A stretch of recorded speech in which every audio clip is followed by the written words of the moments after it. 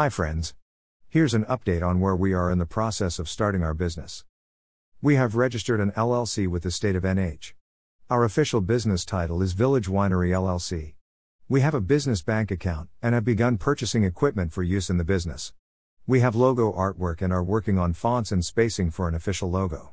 Right now, we are in trial stages on our larger equipment.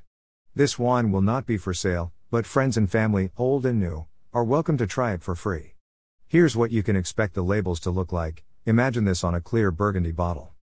We did have a minor hiccup in our process early on. We were eager to start selling our products to local folks here in the seacoast of NH, and tried to permit a small space for production use in my parents' basement. Weekend after weekend we were in that basement cutting 2x4s, building shelves and pedestals, and imagining that we'd be selling you bottles within the first half of the year. We had a plan to partition off a portion of the basement with walls, and install plumbing and electrical wiring. This space was to be designed to food production standards, of course. We did things a little bit out of order, starting with applying for a state of NH wine manufacturer license simultaneously with the federal winery permit.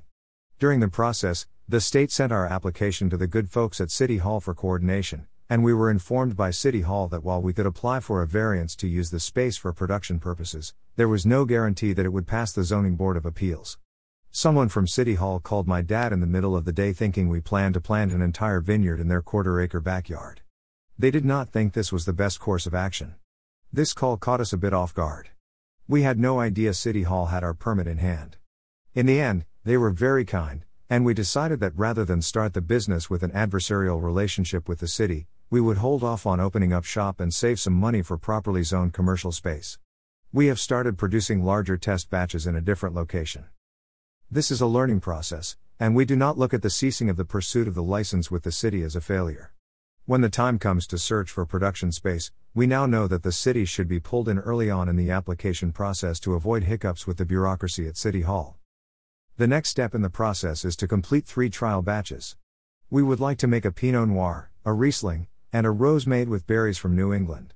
When these batches are complete, we would love any friends who are reading this to try them. Expect them to be ready this summer. If you like what we are doing with this business, please consider clicking follow on the homepage, and donating a few dollars to our startup fund. This venture is completely self-funded by us, and anything helps, thanks.